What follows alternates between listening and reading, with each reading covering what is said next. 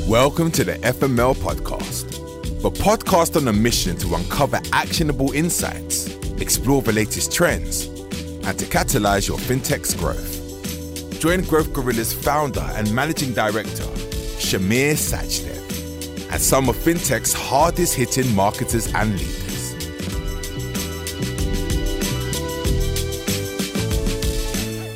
Welcome everyone to today's episode of the FML podcast. Today we're joined by Haralds Zukovs, Head of Marketing at Credolab. Haralds, thanks for joining us today. Thank you for having me. A real pleasure to be here today. Let's start off at the beginning, really. Why don't you tell us a little bit about yourself and how you ended up at Credolab? I have been in marketing for some time now. It's almost a decade now. I have always worked with tech companies from the beginning, but I started with social media and content. And from there on, I kind of fell in love with marketing. I started to go more deeper and became more generalized, not only working with content and social media, but with tools and more technical aspects of marketing and ads and more channels. I also quite quickly understood that I like working with quite, I would say, complex products that are not easy to market and sell, and that gives you a challenge. So I would say I love a good challenge. And I say that's how I ended up in Credolab, because marketing products that are not maybe yet mainstream is quite a good of a challenge. Before we jump in, could you tell us a little bit more about Credolab, what the product is, and then I suppose also the relationship between kind of Credolab and the fintech space? We help risk, fraud, and marketing teams to take better decisions with advanced behavioral analytics based on smartphone and web metadata. And Credolab realized early on, already 7 years ago, that behavioral data was predictive, was very predictive for risk, even in the absence of credit bureau data.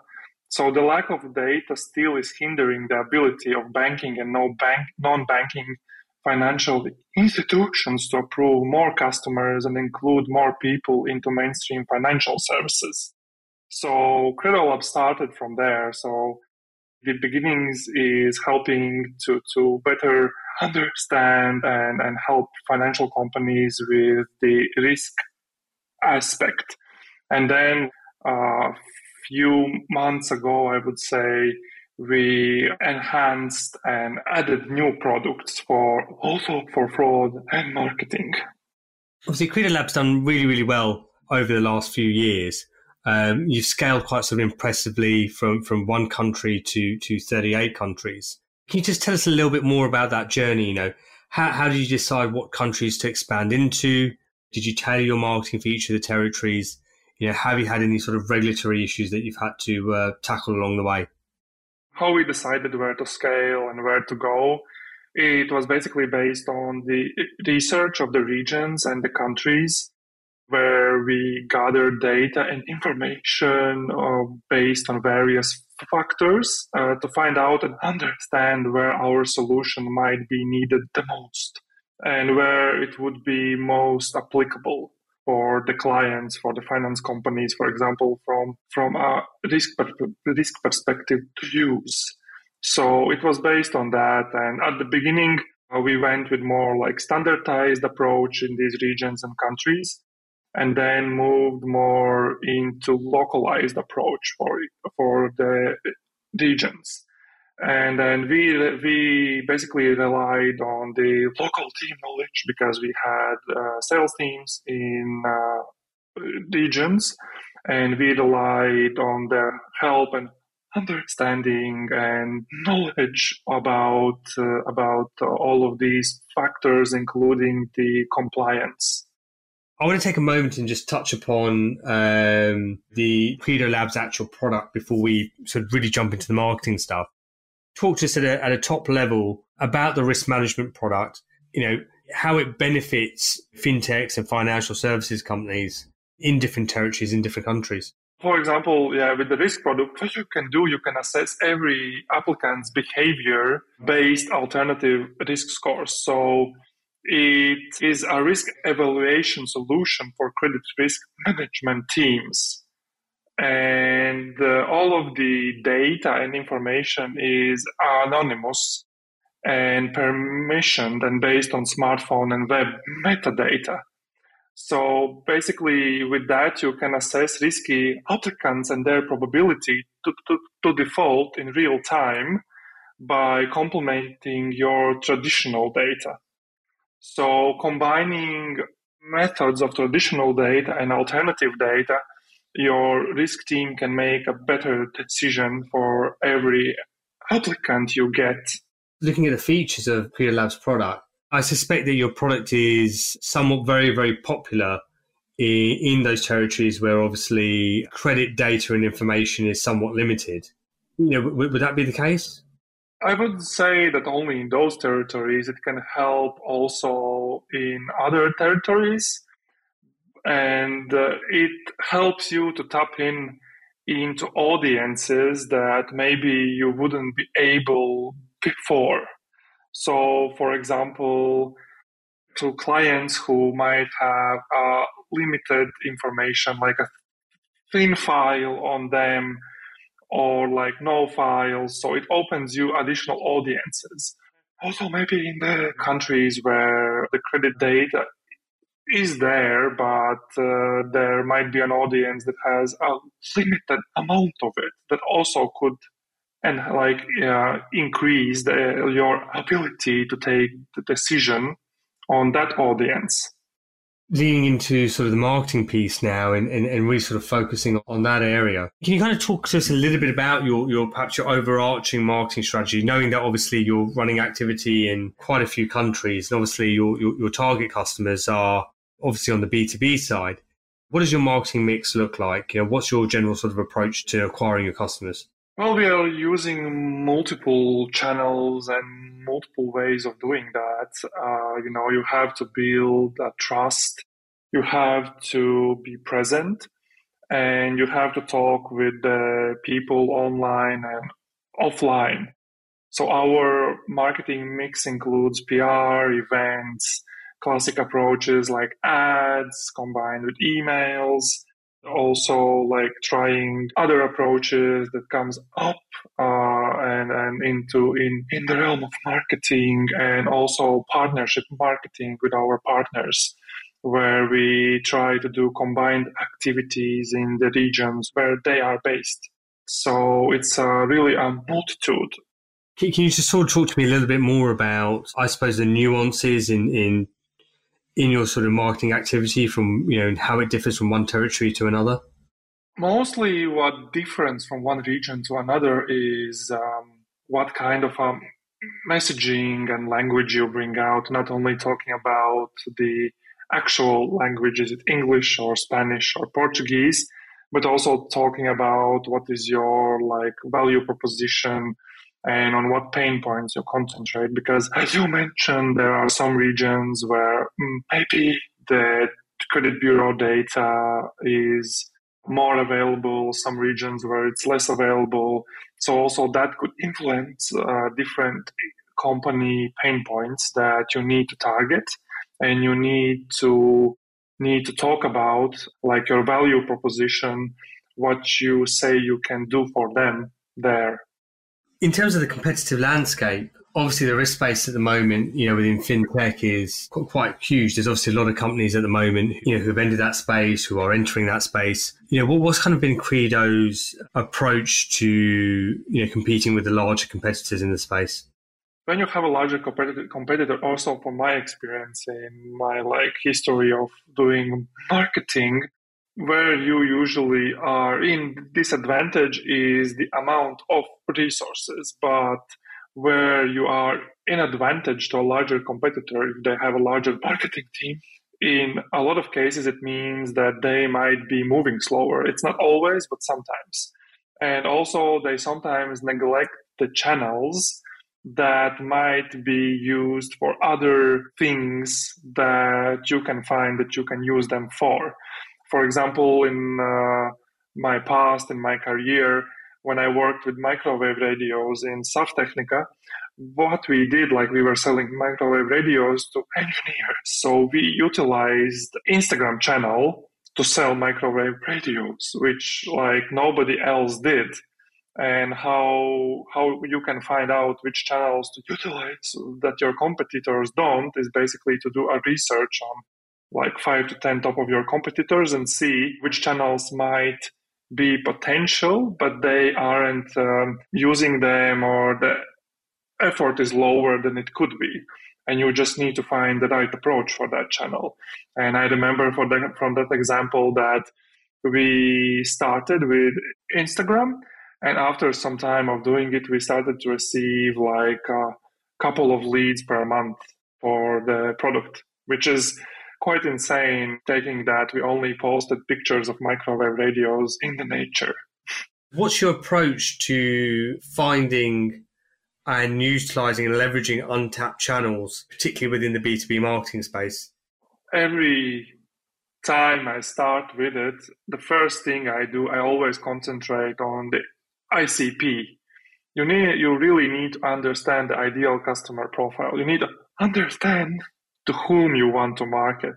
And then you need to look at where these people are at.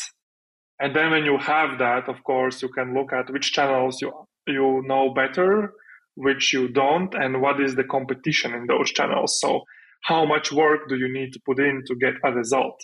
So then you can prepare a test campaign or test like what you could do to achieve the result you want. Of course, before you venture into any kind of adventure like that, you should set up a goal to understand if you are reaching it or not, to understand if that channel works. But what sometimes we forget as marketers is also the aspect of statistical significance. So you can't make a decision too fast. You need to wait long enough to have enough data to make a decision. Yeah, it's interesting you say that. I mean, we've really come across, clients or prospects who want to conduct rapid testing in order to determine results, whatever that may be. Is this the right ad? Is this the right product? Is this the right message? Sometimes there's more emphasis put on the number of tests conducted within a specific time frame versus the statistical significance or the time it takes to reach statistical significance. Because it's all well and good doing 10 tests a week, but if you're not reaching statistical significance on any of them, is any of that data actually valid? And I suppose you can make assertions and you can get a feeling or you can see a direction, but can you make high value decisions based upon an assertion as opposed to statistically significant data? I mean, it'd be great. I mean, what sort of tests are you running at Credolab? I'd love to hear more about that. It depends on what your resources are at that point and what you want to achieve with those tests. At Credolab, we concentrate on the value that we want to achieve and test things that, from my previous experience that I have had or from what I have researched, that I think might get us the value. But again, you need to look at like how many resources you need to put into that and what you could get out of it. So it's always evaluating if not only can you reach the statistical significance, or even if doing this test is valuable enough for you, or it might be valuable enough for you if you achieve the result you want. So you also need to try to kind of evaluate that as well. Before we run any tests or run by any ideas that we want to do, we first think about that. Like, what is that we want to achieve? And then think about the channels that might do us the thing that we want to do. I totally agree. We kind of always see it as, when you're sort of first launching your initial campaigns, you want to be looking for the levers that are going to really move the campaign and really turn the dials of the campaign. You want to take actions that move the dial maybe 30, 40, 50, 100%. There's no point in playing around with colors of call to action buttons, on a landing page if you haven't nailed down what channels are driving the most traffic for you, for example. It's not a big enough lever to pull.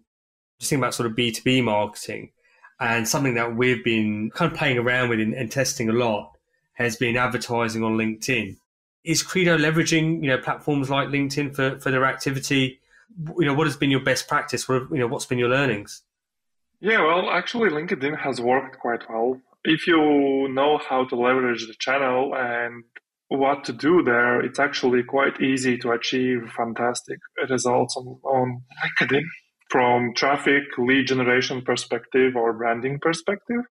If you have been in Google ads or Facebook ads, LinkedIn sometimes might feel counterintuitive because the things you can do, for example, there you need to do on LinkedIn, like adding the button into the ad, always having 3 to 5 versions of the ad and like following the data. And like what I have found, basically the success in LinkedIn, like the biggest portion of the success in LinkedIn is how you technically set up the ads, not only the ad itself or what you market, but you can get in front of the pack if you do the things that algorithm values. And then when you do those things, then the actual texting to improve the actual like copy visual begins then. Okay, can you tell me a little bit more about the technical part? What is what are the best practices there? Well, what has worked the best is, as I said, keep at least like 3 to 5 ads per campaign. Have a call to action button on the visual itself, and also experiment with colors. Experimenting with ad colors also can change the results quite significantly from the visuals perspective.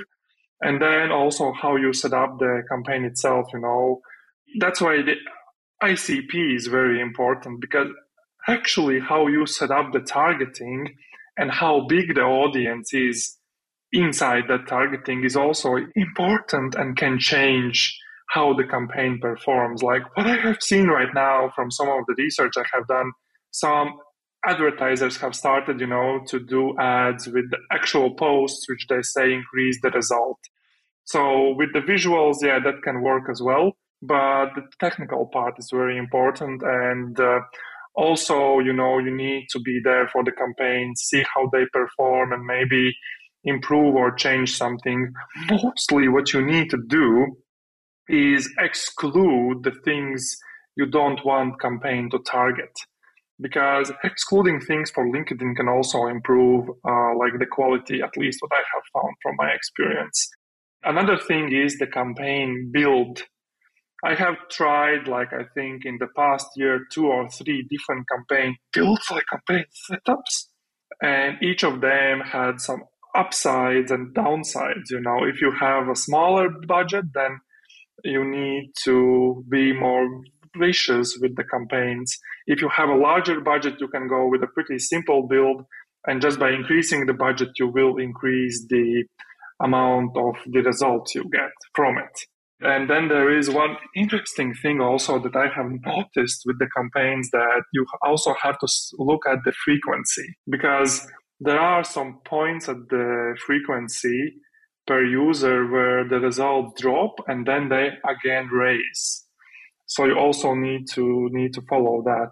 What about sizes of the audiences on LinkedIn?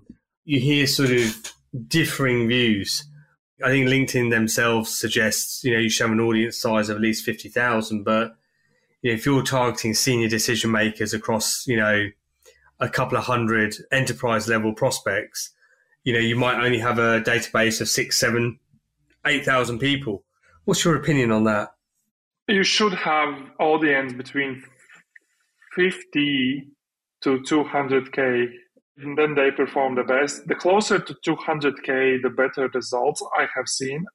The smaller the audience, actually, maybe the more personalized you can go, but you will go through whole audience a lot quicker than you would go through a larger audience. So that can come with different things, like you maybe need to change ads more, because in LinkedIn, audience might get tired of the ads and you need to exchange the visuals or the messaging or something like that and add something new. So something they can look at again. When you have a larger audience, you reach that part a lot later in the ads game. When you have a smaller one, yeah, it can just exhaust the audience a lot quicker. You could be that you are paying more, but again, it depends on how large is the deal that we are talking about if you target the decision makers that you want to target. But what I would say, if your audience is too small, maybe it is worth to add the whole set of the job titles that are involved into making this decision to cover them all. So to be sure when they go through the chain, that everyone at least knows who the person who wants to buy your product is talking about. So there are like different kind of solutions how you could increase the audience. Yeah, LinkedIn's an interesting platform.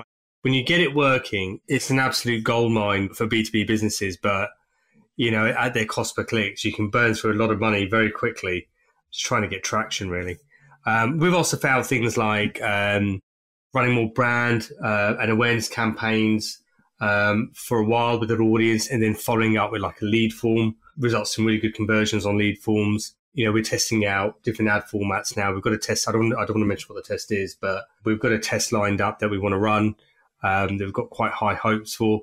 Very different, but I think it will stand out on a platform like LinkedIn because, frankly, I think most of the content on LinkedIn and the ads anyway are quite boring. So, as we kind of wrap up, I just want to touch on content marketing a little bit. What's been working for Credolab? What have you found to be most effective?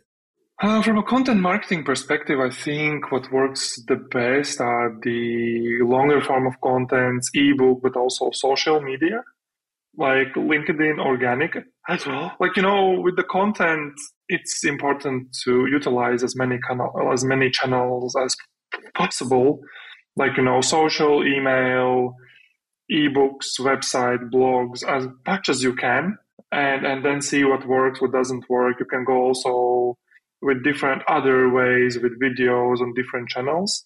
But for us, what we have found what works the best is educating people on the themes that we want them to understand and want them to see what is the value behind that. What's next for Credo now? What does the next sort of 12 to 18 months look like? We will continuously working on improving our new product offerings and, of course, trying to go into new markets and see how it goes. Before I let you go, I'll run you through our quick fire round. What podcasts are you listening to at the moment, or would you recommend? At the moment, I'm listening FinTech Insider podcast by 11FS. I would recommend that one, and B2B Content Show. So those two are amazing. My top favorites at the moment. What's your favorite fintech app? What's your go-to fintech app on your smartphone? At the moment, I guess it's the Starling Bank. Started using it, fell in love from the first day. Starling's my favorite, actually, to be honest with you. I use it for our business banking. I think they're doing a great job. And what books are you currently reading, or would you recommend? Well, I'm currently reading Michael Jordan, The Life, because I played a lot of basketball in my days. So I'm quite into that book right now. And my last question, probably my favorite question. What's one question that I haven't asked you that I perhaps should have asked you? You didn't ask me about the marketing segmentation product that we have in Credolab. And why don't you tell us a little bit more about it? We have a marketing segmentation product built here in Credolab. That's one of the new solutions that we have launched. It's to optimize the results of your marketing strategies with behavioral insights. And we have applied an established behavioral psychology framework called the Big Five personality types or Ocean to smartphone metadata. So we hired a behavioral psychologist and gave him 1 million data sets to play with. And these were all anonymized data sets without any personal data or personality identifiable information. And he identified characteristics in smartphone usage that were all in common with certain personality types. So for example, If you charge your phone at night, you tend to be more organized than someone who lets the battery die during the day. Or if you have the brightness of the screen above 50%, you tend to be more extroverted than somebody who doesn't. You can leverage these to make better decisions or to target your audiences better. While you were talking, I just checked my phone. I'm at exactly 50% brightness, so I am neither extrovert nor introvert, which is probably about right, but I do charge my phone at night. Haralds, thank you very much for joining us today. Been an absolute pleasure speaking with you. Thank you for having me. The FML podcast is brought to you by Growth Gorilla. To find out how our marketing growth experts can boost your fintech's growth, head to growthgorilla.co.uk. And make sure to search for the FML podcast in Apple Podcasts, Spotify, or anywhere else podcasts are found. Don't forget to click follow to ensure you don't miss any future episodes.